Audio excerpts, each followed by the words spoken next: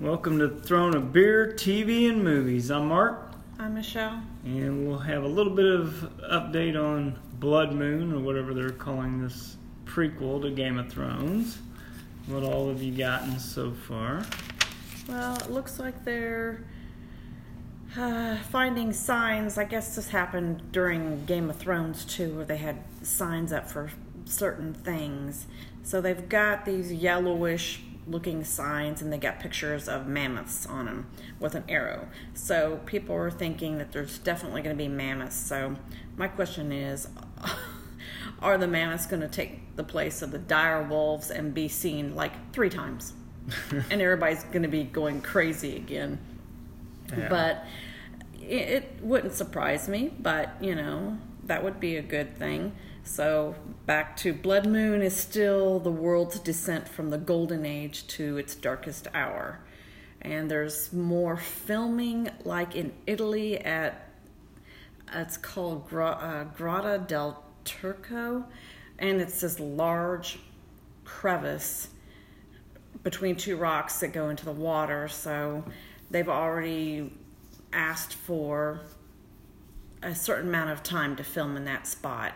And then that cave system that we've talked before in, I think, Ireland, that's still up.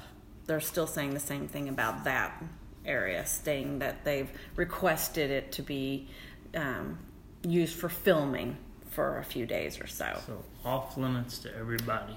Yes, it'll be off limits to everyone. So it looks like they're doing some of the same things that they did with original Game of Thrones, which was put up barriers in certain areas so people can't see, stuff.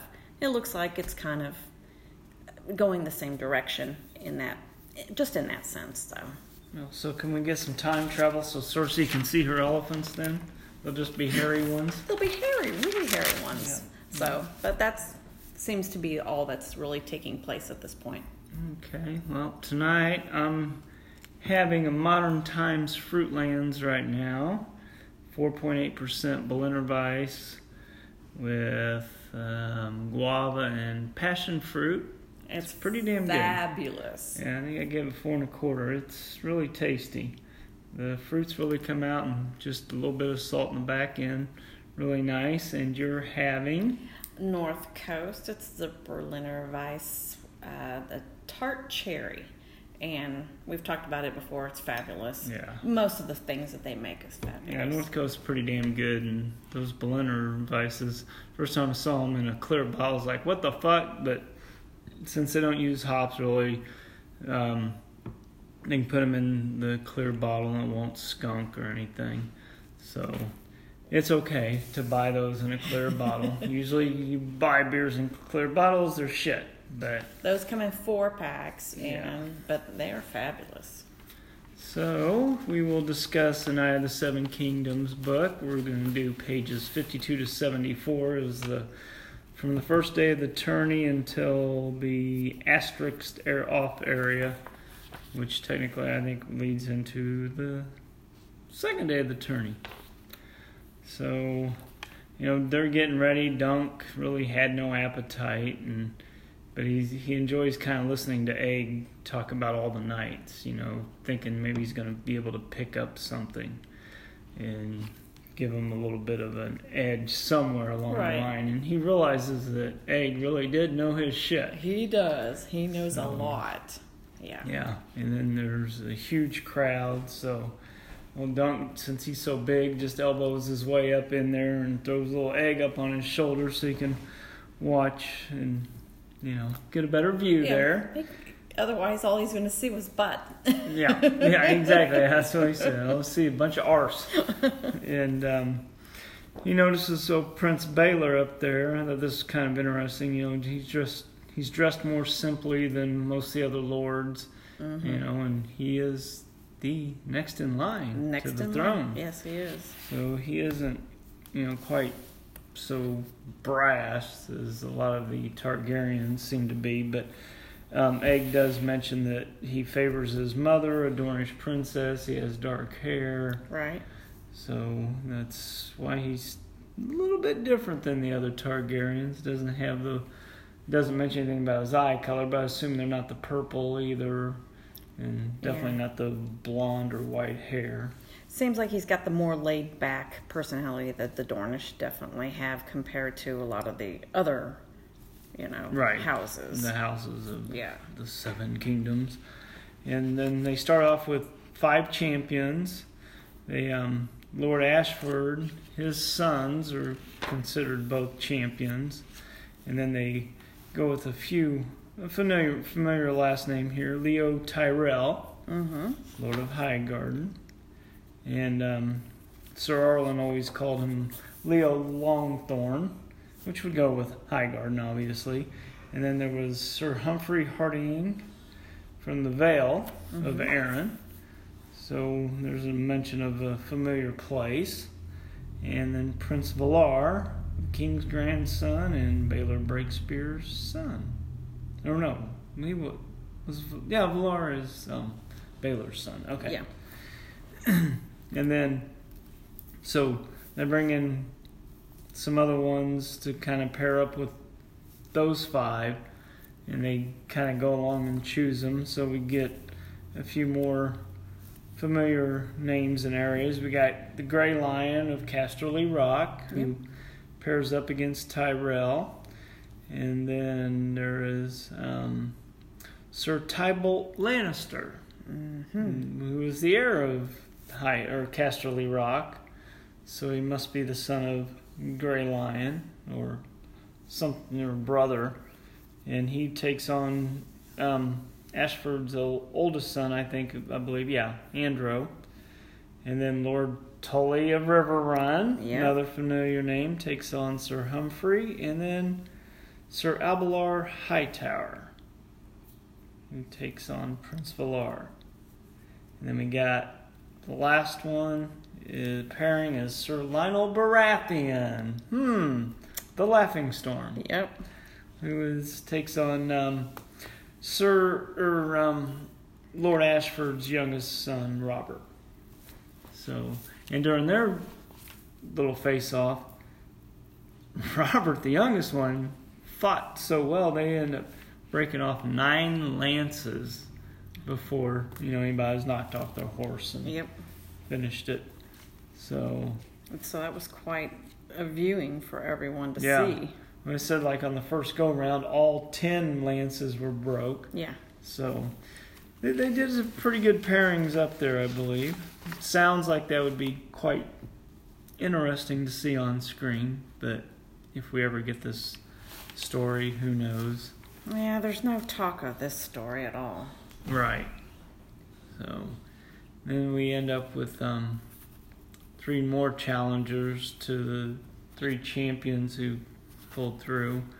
So we got some names we haven't really heard before. We got Sir Pierce of House Cairn to go up against Lord Tyrell, Sir Joseph of House Mallister against Sir Humphrey, and then Sir Gawain of House Swan against Valar. Well, Dunk thinks that Gawain is probably too old to be doing this stuff. Yeah.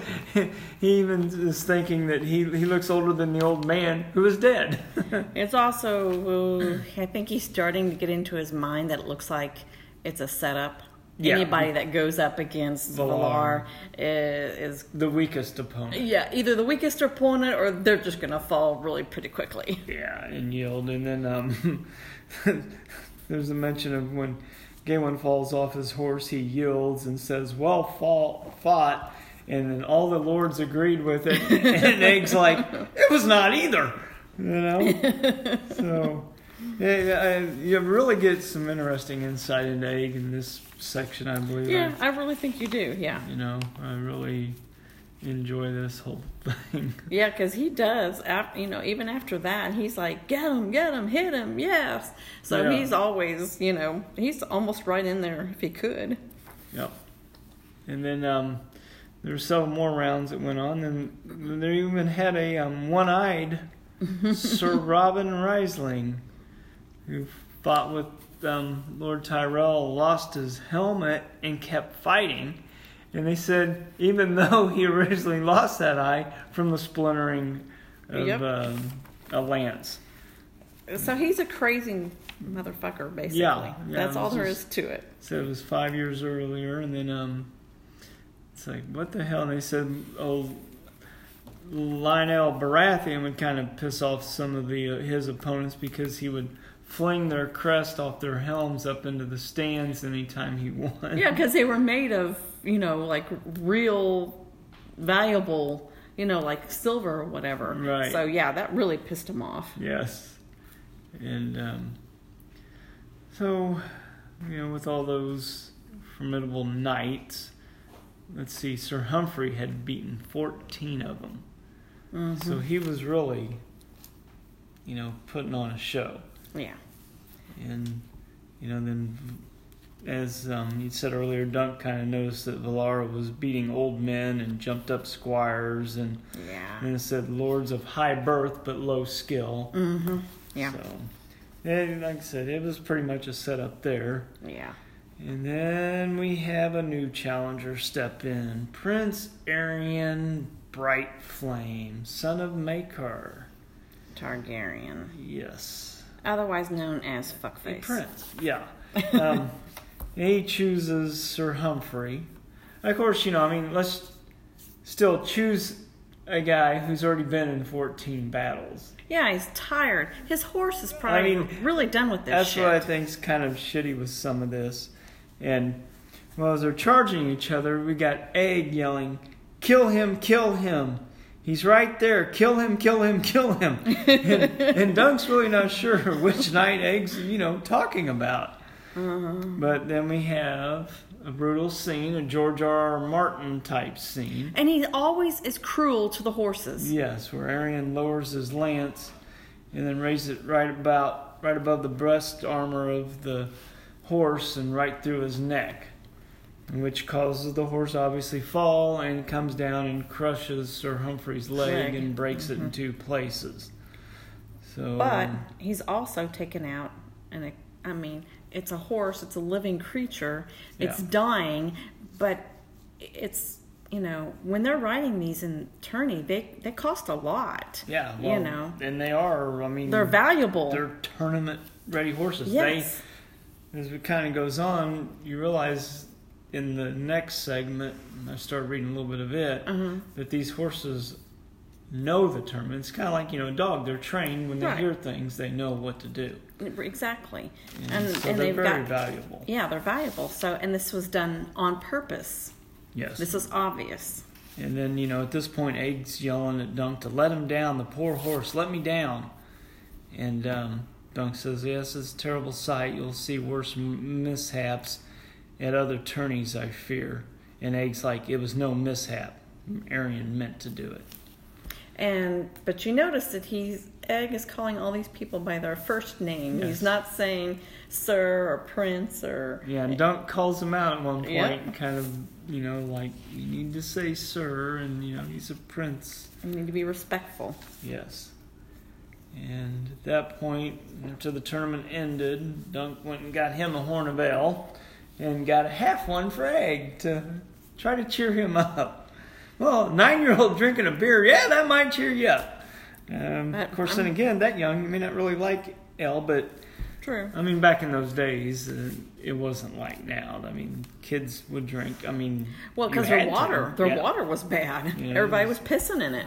Wine and, beer. So then they stopped and watched the puppet show, which was going on about Nymeria, the warrior queen with 10,000 ships. Mm-hmm. Even though they only had 2 ships, Dunk says they managed a rousing sea battle anyway.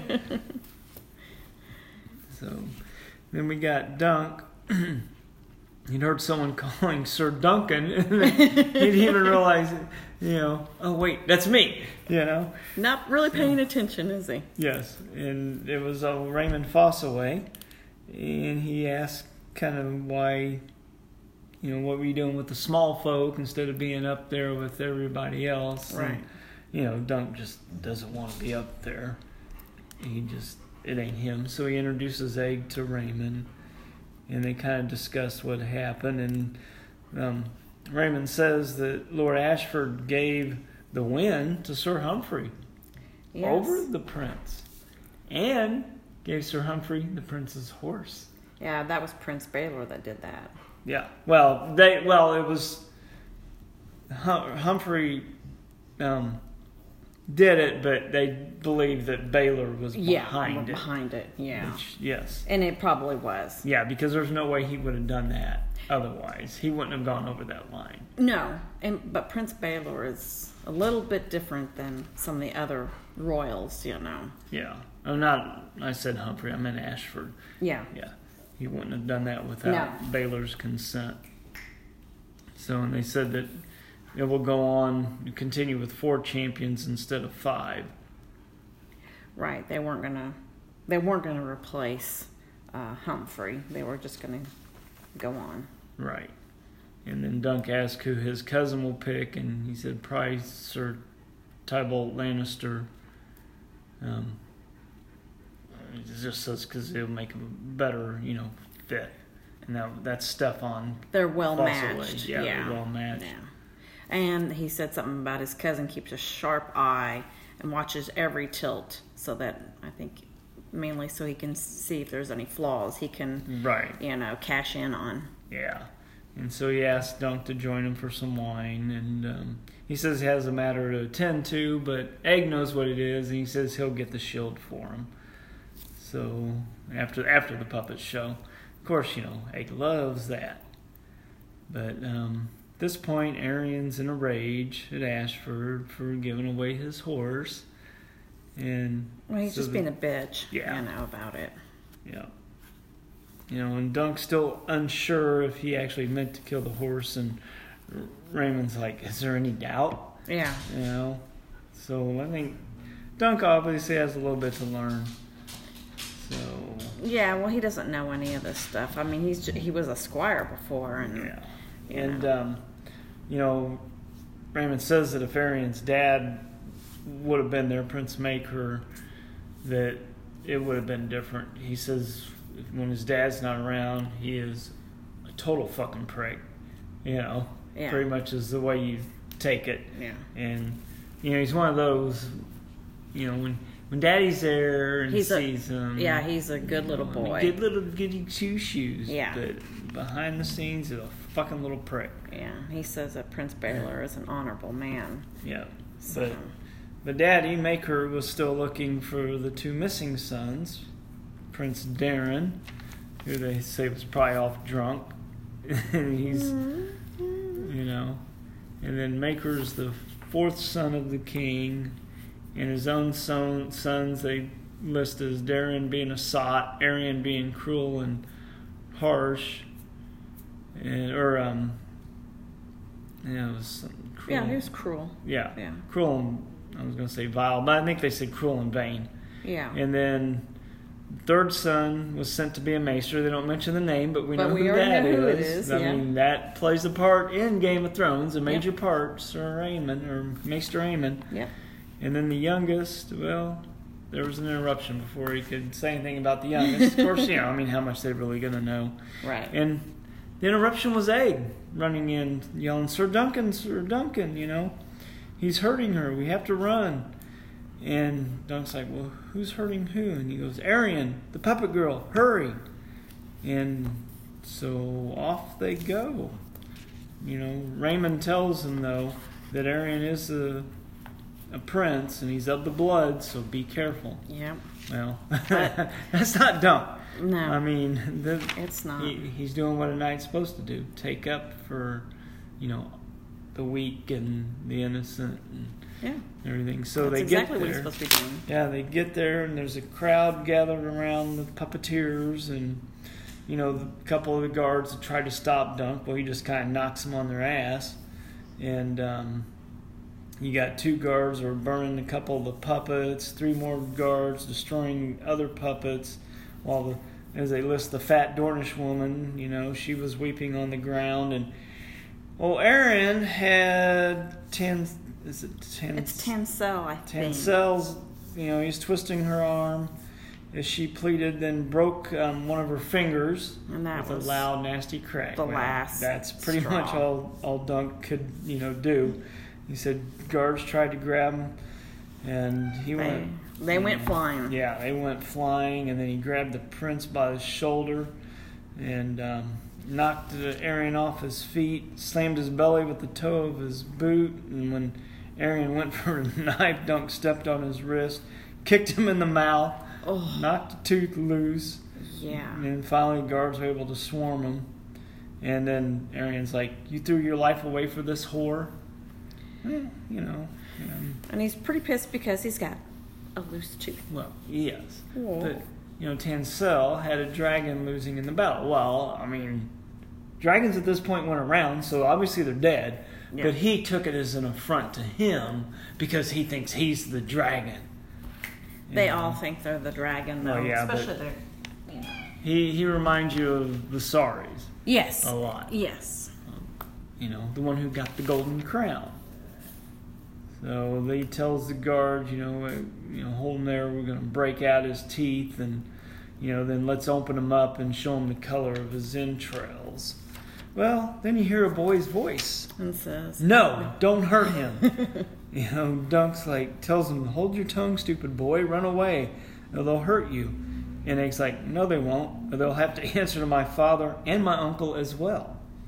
And so said, "Let go of him," I said. "Do as I say." And he names these guards by their names, yes. Mm-hmm. And Dunk is just totally confused as they let him go. And, they backed off. One even knelt. And the Fossleways had shown up with other men wearing the red apple badge. And, Then the Prince Arion's pretty pissed. Yeah, he calls him... An impudent little wretch. Yeah, wretch. And then asks what happened to his hair, and... Egg's like, "I cut it off, brother. I didn't want to look like you." And that pretty much wraps up that little segment of the book. Like I said, I really wish this is the story they would turn into one of the shows. Yeah. Hopefully, since they're doing 4, this will become one of them. It's not supposed to be. I know, but there's hope. I mean, I don't know why it wouldn't be, because it pretty much would lead you into the Game of Thrones. Well, I think they were trying to stay away from stuff that was so close to the timeline of Game of Thrones, supposedly.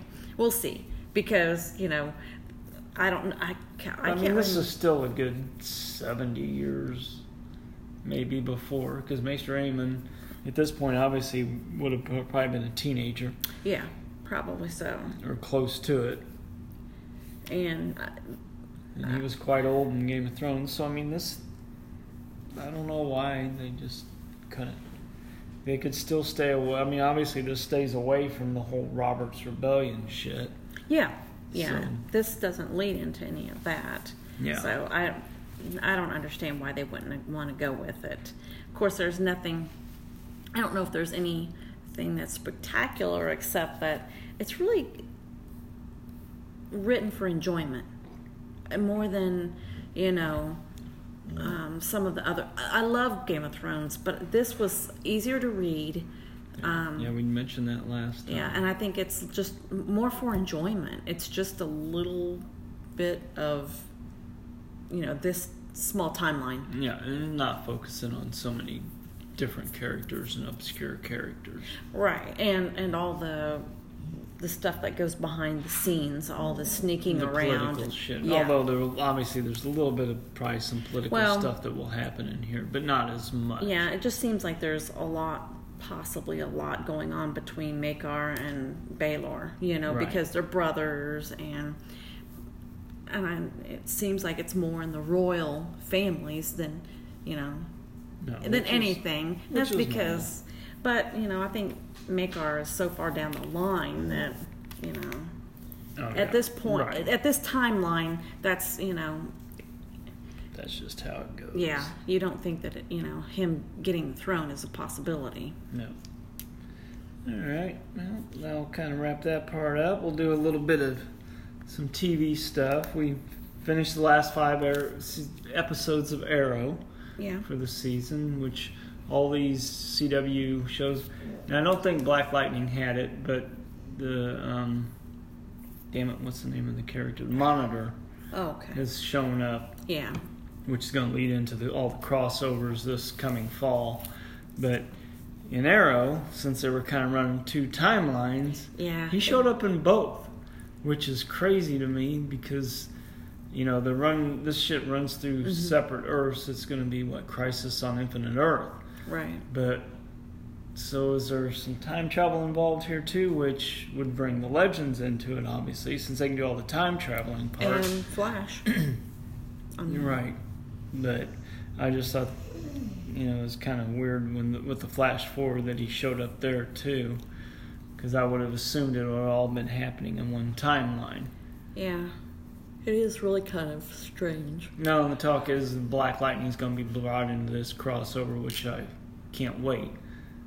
I think that'll be interesting. But like I said, I just don't remember seeing the Monitor during that. Might have to rewatch that last episode just to see. Yeah, because it's usually pretty close to the end, isn't it? Yeah, well, it's been the last episode in all of them but Flash, but that's because the Reverse Flash is involved in this whole thing, so I guess they didn't need Monitor. Right. So, but no, it was pretty good finale. A lot of ass kicking, a lot of women doing a lot of ass kicking. Yeah, there was lots. So, and then we watched Fleabag. Thought we were watching season 1. Amazon Prime. I do not like their interface. I thought it was on season 1 when I went into Fleabag, and somehow we started on season 2. Yeah. And I didn't realize that until 5 episodes in, and since there's only 6, it's like, well, and they're short. They're only 25 minutes. It's easy fucking watch. Fucking funny as shit. It is. And I don't, like I said, we didn't realize it because the very first episode just had flashback kind of stuff. There was flashback stuff, but you don't really realize it's from the first season. You're just thinking maybe it's through her life. Right. Because it did feel that way. Talks about, she mentions her friend who's dead. So the way they worked it in there, it was almost just like she was thinking about her once in a while. So it wasn't necessarily had to have been a story point. Right. But apparently it probably was in season 1, which we'll find out. When we watch season 1. Probably over this weekend. And of course, this next week we will have something else to binge too. Starting July 4th. Stranger Things season 3. Yeah, you have to binge it or else everybody will tell you what the hell happened. Yeah, we don't want to get that all fucking ruined for you. So hopefully it'll be phenomenal. I heard there was another trailer for it, but when they kind of talked about it, it's like, I don't want to see it because I don't want too much information on what the monsters or creatures or what they're fighting right, this time. What they look like or any of that stuff, what's going on there. I know a lot of it takes place in a mall. I mean, this is the 80s. Oh, yeah. And malls were the fucking thing. Yes, now it's strip malls. Yeah, which I don't get, but whatever. Yeah, it's odd. I think just because the different stores have gone different route. I don't know. I don't know if rent was higher the other way, being in that great big complex. I don't know. There's just not that many left. No, but we still have a fairly functional one, in our area, the Independence Center. But now I don't know if they call it the Independence Mall. I don't know. I don't think so. It's Simon. Yeah, is the company that owns it and runs it, but it seems to still be doing fairly well. I mean, it's great, especially in wintertime. You want to do shopping, you go in, you walk around, you got all your fucking stores there. You got Food Mart. I don't know why they crashed so heavily, because it really is kind of a simple thing. And, for people that like to walk, it's a great place to go walk in inclement weather. Yeah. So instead of walking through Walmart. Woohoo. Yeah, exactly. But we have those too. Nothing great there. And then we cut up on iZombie. The last one was The Car Salesman. That was a pretty good episode since Liv and her boss Ravi both were on the same brain. Yep. And trying to outdo each other by selling raffle tickets. They are crazy though. Chewing on toothpick and just their back and forth. I mean, I'm going to miss this show when it's gone. Yeah, it's a really good show. It's got its humor and it's got a little bit of a lot of things. Yeah. It's got some heartfelt stuff. Yeah, it does. But it's just the whole concept, I think, has been really good. What are we gonna do? I don't know.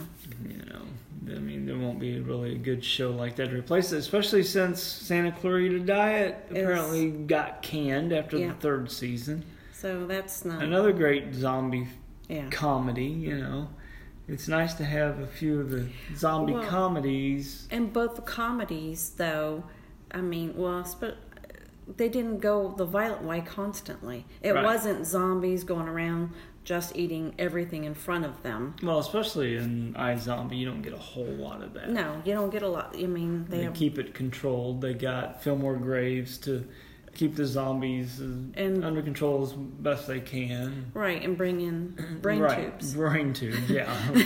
Which sound like they're just kind of watered down brains. It sounds like brain toothpaste. Yeah. Is what it sounds. Or like a Go-Gurt. Yeah, Go-Gurt, yeah. Yeah, something like that. Which, and then we've seen the last 2 episodes now of The 100, which... That's fabulous. That previous episode I thought was a pretty... let's see. Good episode, and maybe they kind of went on the edge there by just focusing kind of on one person the whole episode with it, Clark, even though it was actually 2 people. Yep. Because they're, Josephine, who has taken over Clark's body. Yeah. But Clark is still alive inside her. And that was the main focus of the episode. So I think it was a pretty gutsy call to do something like that. Oh, yeah. Such a, main focus just on that one person. Well, and you're starting to find out people's secrets a little bit more, too, now. Sure. They're starting to come out a little bit. I mean, Clark is the main person, yeah, but still. She is. I mean, they've always focused around everybody else, too. Right. But I do like that we're starting to find out the other group's secrets a little bit here. Yeah, and that was in the last episode we just watched last night. So, yeah, it's a really good show, though. I mean, it's well done and everything. And Maddie started stepping up and doing what I thought she was going to do. And oh, yeah, she did. She definitely did. She's poking people with a knife. Yeah, she's going after it on her own. She killed off a couple of the primes, and then she's ready to get some more. But they already know there's other stuff going on with Clark or Clark's body and Bellamy, and so shit's hitting the fan, and they're all congregating together, but doesn't deter Maddie, but someone tries to stop her, and it's not good. No, it's the wrong person to stop her. He just doesn't, Then we have the other outsiders with Gabriel. We find out who Gabriel is. Yeah, well, you figure out which person is Gabriel. Kind of thought he might have been, but not really sure. Well, when you see his neck, you find out really quickly.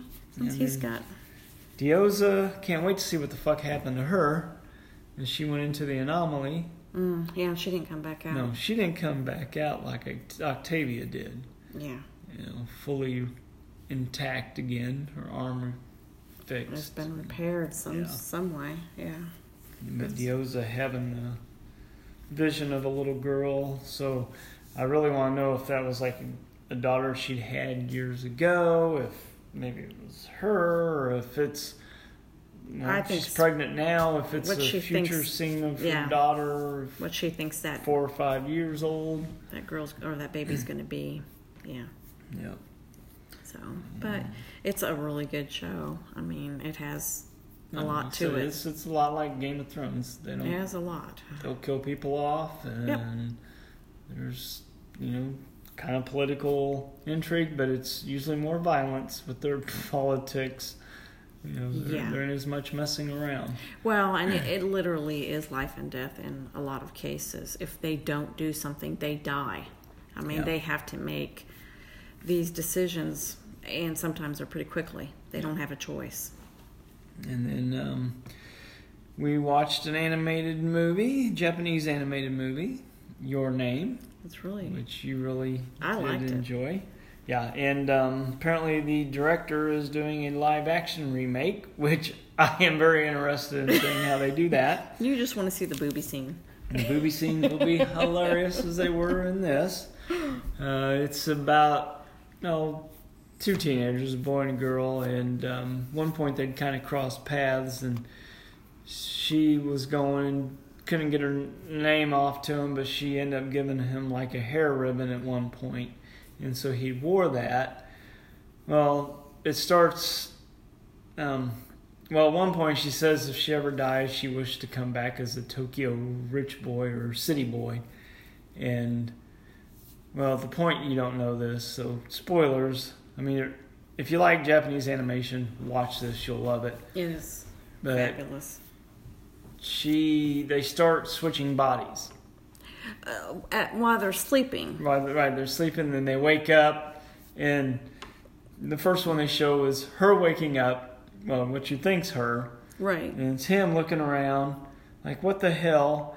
And looks down, but they kept focusing on her chest, through, like, from above. So you're looking more down like her cleavage. top. Yeah. Right, and I'm like, why the fuck do they keep focusing on this? This is kind of odd. It's a little, made me feel kind of weird here. And then it's like, oh, and you see the hand just start grabbing the boobies and squishing them.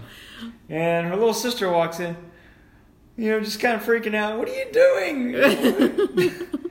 And he's just going to town. But you don't know. At that point, right, until a little bit later. And so as they're going in and out of each other's bodies all this time, they start kind of screwing around with each other's lives. A lot, kind of messing them up. And then they realize, wait, we need to do something about this. So they start leaving each other messages to what's going on and, things they've had set up. Yeah, because the boy he did a lot of stuff on his calendar on his phone. Right. So she would mess with his calendar. Yeah, she'd do that too. She messed with his love life. But the recurring part with him waking up and grabbing the boobies every time her little sister would just like, what is it with you and the boobies? Are you playing with your boobies again? And just going back and forth on that. But he got caught, though. Yeah, pretty much every time. And so as it goes along, you realize that at this point she's probably actually dead. Right.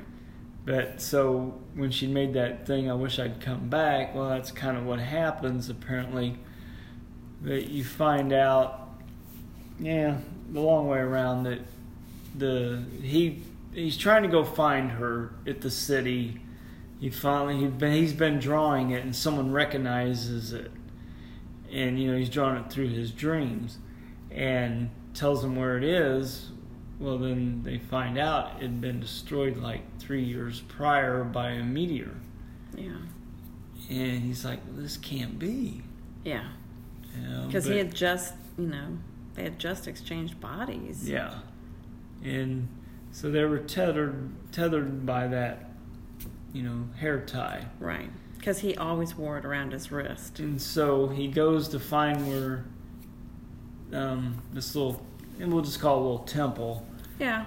And they kind of, in a way, meet, cross, realize each other's there, but they can't really kind of communicate. So, but they find a way to, and he's talking to her and, lets her know that she's going to die. So she goes back and is able to find a way to save the city. Yeah, so the city still gets destroyed, but she saves the people. They save the people, right. That's what I meant. Yeah, not necessarily save the city, but save the people. Yeah, and it was a big deal because it wasn't easy. No. I mean, it was her and some friends, but trying to convince people. Right, what was going to happen. I mean, people didn't believe them. Yeah. So. But they found ways to kind of force them to at least evacuate and head to the school, which survived the explosion. All they had to do was go to the school, and they were far enough away, and he had told her that information. Yes. If they could get to the school, they'll be fine. Be safe. Yeah. So nobody died. A few people, I think, were injured, but they were able to save the city. So there's kind of like I want to call it a time travel aspect, in a way, yeah. But they still don't know each other's names. No, they don't. And she wrote it on, or he wrote it on. Well, they were trying to write it. He wrote it on her hand, and she never got a chance to write it on his hand. Yeah. And the witching hour was over. Right. And so when the witching hour was over, they could no longer communicate between the living and the dead at that point. So did you realize how many years had gone by before they I think there was caught on? I think it was a total of 5. Well, it was like 3 years that this city had been destroyed, or the people and most of the city. But I don't know if I got the timeline between that point and when they finally met up again. Yeah, met in Tokyo, kind of cross paths. They kind of it was were a deja sensing vu something. kind of thing. Because they had technically in a way forgotten. They had forgotten, but because it just all dissipated. The whole, their names, they didn't know each other's names anymore. I don't know if he ever really knew her name. Well, he did. Well, yeah, they knew each other's names at one true. point because they were each other's bodies. They had kept forgetting at that point. Right. And I think the only time, he had heard the voices of that one couple, and they had been friends when he had been the girl. Yeah. And so that's kind of what started tipping him off, and he kind of followed them, and so... Then they kind of passed each other on a staircase because he was chasing after her, and she'd gotten off of the... They had seen each other on different subways. Yeah. So they were different subways, and they had seen each other, and it was completely... But when they passed at first, you'd think, they're just going to go ahead and keep passing, and they stop and realize that, and he still had the hair tie. So it was another phenomenal. Most of these, if you get a lot of these Japanese animation, they're really good. Yeah, they are. And they're totally different than our animation. They're kind of funny and crazy. Yeah, but it's just a different way of looking at things. Yeah. Really. But the director is Makoto Shinkai, and like I said, they're talking about doing a live action remake, and he's the one who's going to do it. So, yeah. Hopefully they'll get that underway. I'll definitely watch it to, do a comparison. Oh yeah. Though it's hard to say how long it would take, to adapt that to. Well, I don't think it'd be that difficult. No, because there's not really going to have to be a whole lot of special effects. There's not dragons and all that stuff. It's just a human story more than anything. The comet and the meteor, I should say, and the meteorite that falls off of it.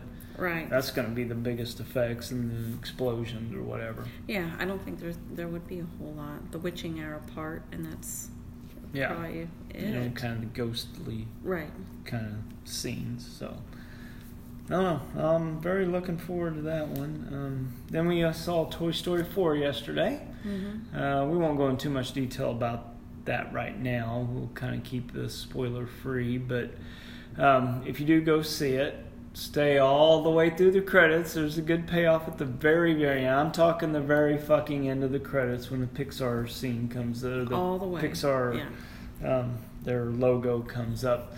You need to stay through the whole credits. Halfway through the credits, there's a couple of scenes anyway. Right. So after the mid-credit scene, you won't have that much longer to wait for the very end, and it's really worth the payoff, if you ask me. It is. To sit there through it all.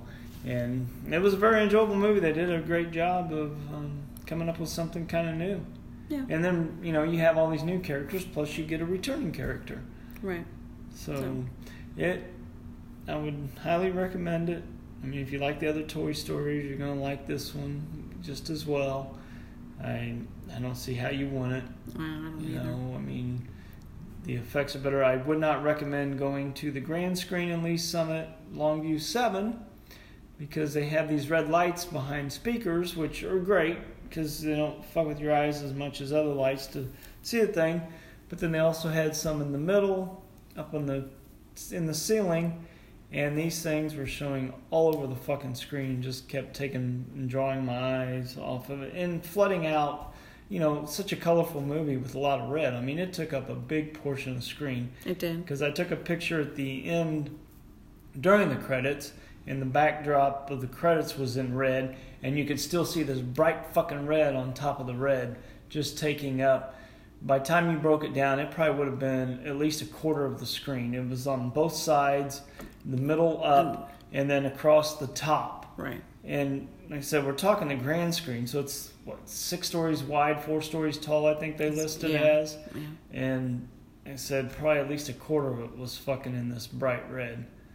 And I didn't get much of a response in my email. They gave my points for my backstage pass thing, because I forgot to give my phone number for that. But that was about it. We're sorry. You should have went and told someone. We could have had that fixed in no time. Well, I shouldn't have to go tell anybody anything. Someone should have fucking noticed that. But then again, like I told you, they don't put people in the fucking up in the projector anymore. Nope. Because it's all done digitally. Everything's animated or automated. Yeah. So it's like, why the fuck am I going to get up in the middle of the fucking movie and miss some of it, not realizing that, this shit ain't going to go off or anything else. So, whatever. Oh boy, I got my points. Could at least get me free tickets. I mean, shit, that one time they give us free tickets because they couldn't get the trailers and shit started on time. Yeah. And they were tickets even for the 4DX. Which is pretty cool. Yeah, I mean, whatever. It was still a good movie. I did enjoy it. And a few beers we've had lately. You haven't had too much, I don't think, recently new. No, just the one you had tonight, and that's been a new one, really, pretty much for me. Right, the Fruitlands. Yeah, you mentioned that. You liked it a lot. Yeah, we just had gotten Modern Times in this past week in Kansas City area, and so the 3 that they were carrying at Hy-Vee, I picked up a 4-pack, 16 ounces of each one of them. So I'll start with the first one, which was Orderville. It's 7.2% IPA, kind of a hazy orange, so it's more of a haze brow, so kind of more along New England style, I guess. And the nose was kind of piney and citrus. Taste was citrus, juicy, and it was a nice thick mouthfeel. It wasn't, like that one I'd mentioned from Toppling Goliath, which felt like, it was... Something was added. Yeah, it was like a artificial thickness or some shit. This here had a good, thick mouthfeel. I gave that one 4 1/4. And then the other one, besides the Fruitlands I talked about earlier, was Black House, which is just a coffee stout, 5.8%er. It was a good coffee stout. It wasn't anything outstanding. I gave it a 4. In the nose you got the coffee and some roast, and the taste was like a real smooth coffee. It wasn't like a bitter, kind of what you'd call maybe a green, not a green bean, but green coffee bean, yeah. Flavor where it's kind of really bitter. This one almost maybe like it had a bit of cream added, so it was really smooth. And then there was just a hint of the roast, so I kind of like that because I don't like my beers too roasty. That gets a little too much.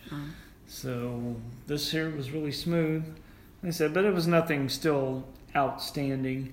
And then the other kind of big one I had was the Avery Planked, which is 16.2% rum aged porter, and woo! But the thing was, with it being that high of a alcohol content, you didn't notice that. Right. I mean, it didn't come off in a burn. You got the rum, but you didn't really get, a real burn from the alcohol. So, I said it's called Planked because it's kind of like a pirate thing. It was PLANK and then apostrophe D. And so it was coconut and rum.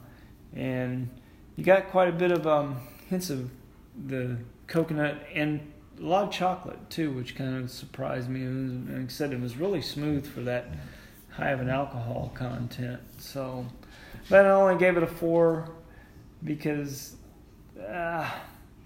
while it was good, it wasn't really great either. It wasn't fabulous. Right. It wasn't as good as I would have expected.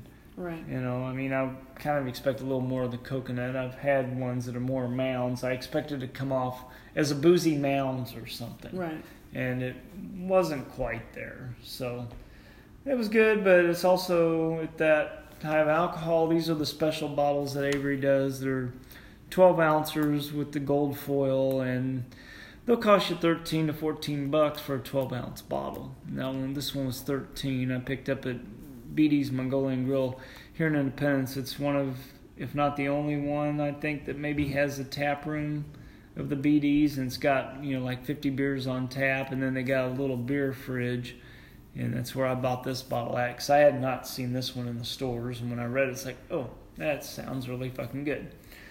So, and then we made, I think, only one brewery stop since last time. We went into Windshift before we went and played some Dungeons and Dragons over one of my buddies last weekend. First time I played that since the 80s. Yeah, and I didn't remember a goddamn thing, but it was fun. Just remember there was dice involved. Yep, lots of dice. And I had the Mike Crowburst Jr., which for a junior, I was first thinking session IPA. Now I was reading about it, I was like, well, that ain't no session. It's 6.8%. That's standard IPA. And I really enjoyed this one. I gave it a 4.5. And it had the four main hops were Crystal Chinook, Centennial, and Cascade. He called it, the C, like a student, Okay. and in the description. And then it was also dry hopped with Mosaic. And it had a real kind of a melon flavor. You got a little bit of sweetness, and then it had a nice hoppy, bitter finish that I really liked. Not overly bitter, not something that regular. I'm gonna call myself unregular, because I really like that high fucking bitterness. I saw one the other day listed somewhere that I really wanted because it said 150 IBUs, which is International Bittering Unit, and boy, I really wanted that beer. I don't remember where the fuck it was at, but it sounded really good. But yeah, that one was really nice. Then you had the Chase On, which you've had before. Yeah, it's really good. Yeah. I enjoy that one. Yeah, so I think we've talked about that one because it's a sour saison. And I'm not a saison person. No, and so it's got a whole different kind of feel and motif with it. You get just a very light of that saison feel. The rest of it comes through really nice. Yeah, I think you did a really good job on that one. Yeah. Like I said, because you took something like a saison and made it so different. Right. So that is a good, good way to look at it, though. Yeah. But I think that will wrap up tonight's episode. So we can be reached at throneofbeer@gmail.com or throneofbeer on Twitter and Facebook. And I'm mconnor666 on Untapped, and she's MC Vampire. And so if you want to hit us up there, see what the fuck we're drinking, and we can see what the fuck you're drinking. So anyway, I'm Mark. I'm Michelle. And good night.